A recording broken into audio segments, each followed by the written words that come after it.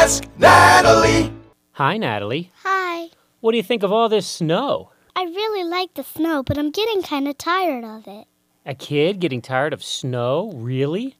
Really? Well, how come? I'll tell you what bothers me the most. If you own a car and you park it outside and it gets snow on it, clean off the whole car. Not just the windows, but the snow on the roof. Because if you don't clean it off, it ends up on my windshield. And that really burns my cookies. Okay, Natalie, I'll pass that on.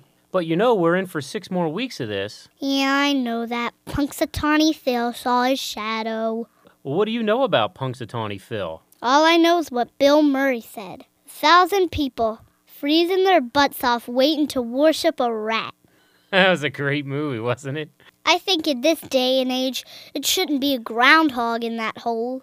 It should be somebody like Bernie Madoff, and we should call it National Ponzi Day.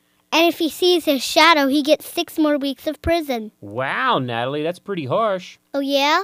And his cellmate should be Rod Blagojevich. Boy, Natalie, I think you're onto something here. Yeah, just think about it. Thousands of people getting together in a southern Florida retirement community, reaching into a big hole, pulling out those 2 knuckleheads. It's a marriage made in heaven. Natalie, where do you come up with these things? Because our new slogan is, it's time for a change. Now go clean the snow off the roof of your car. Okay, Natalie.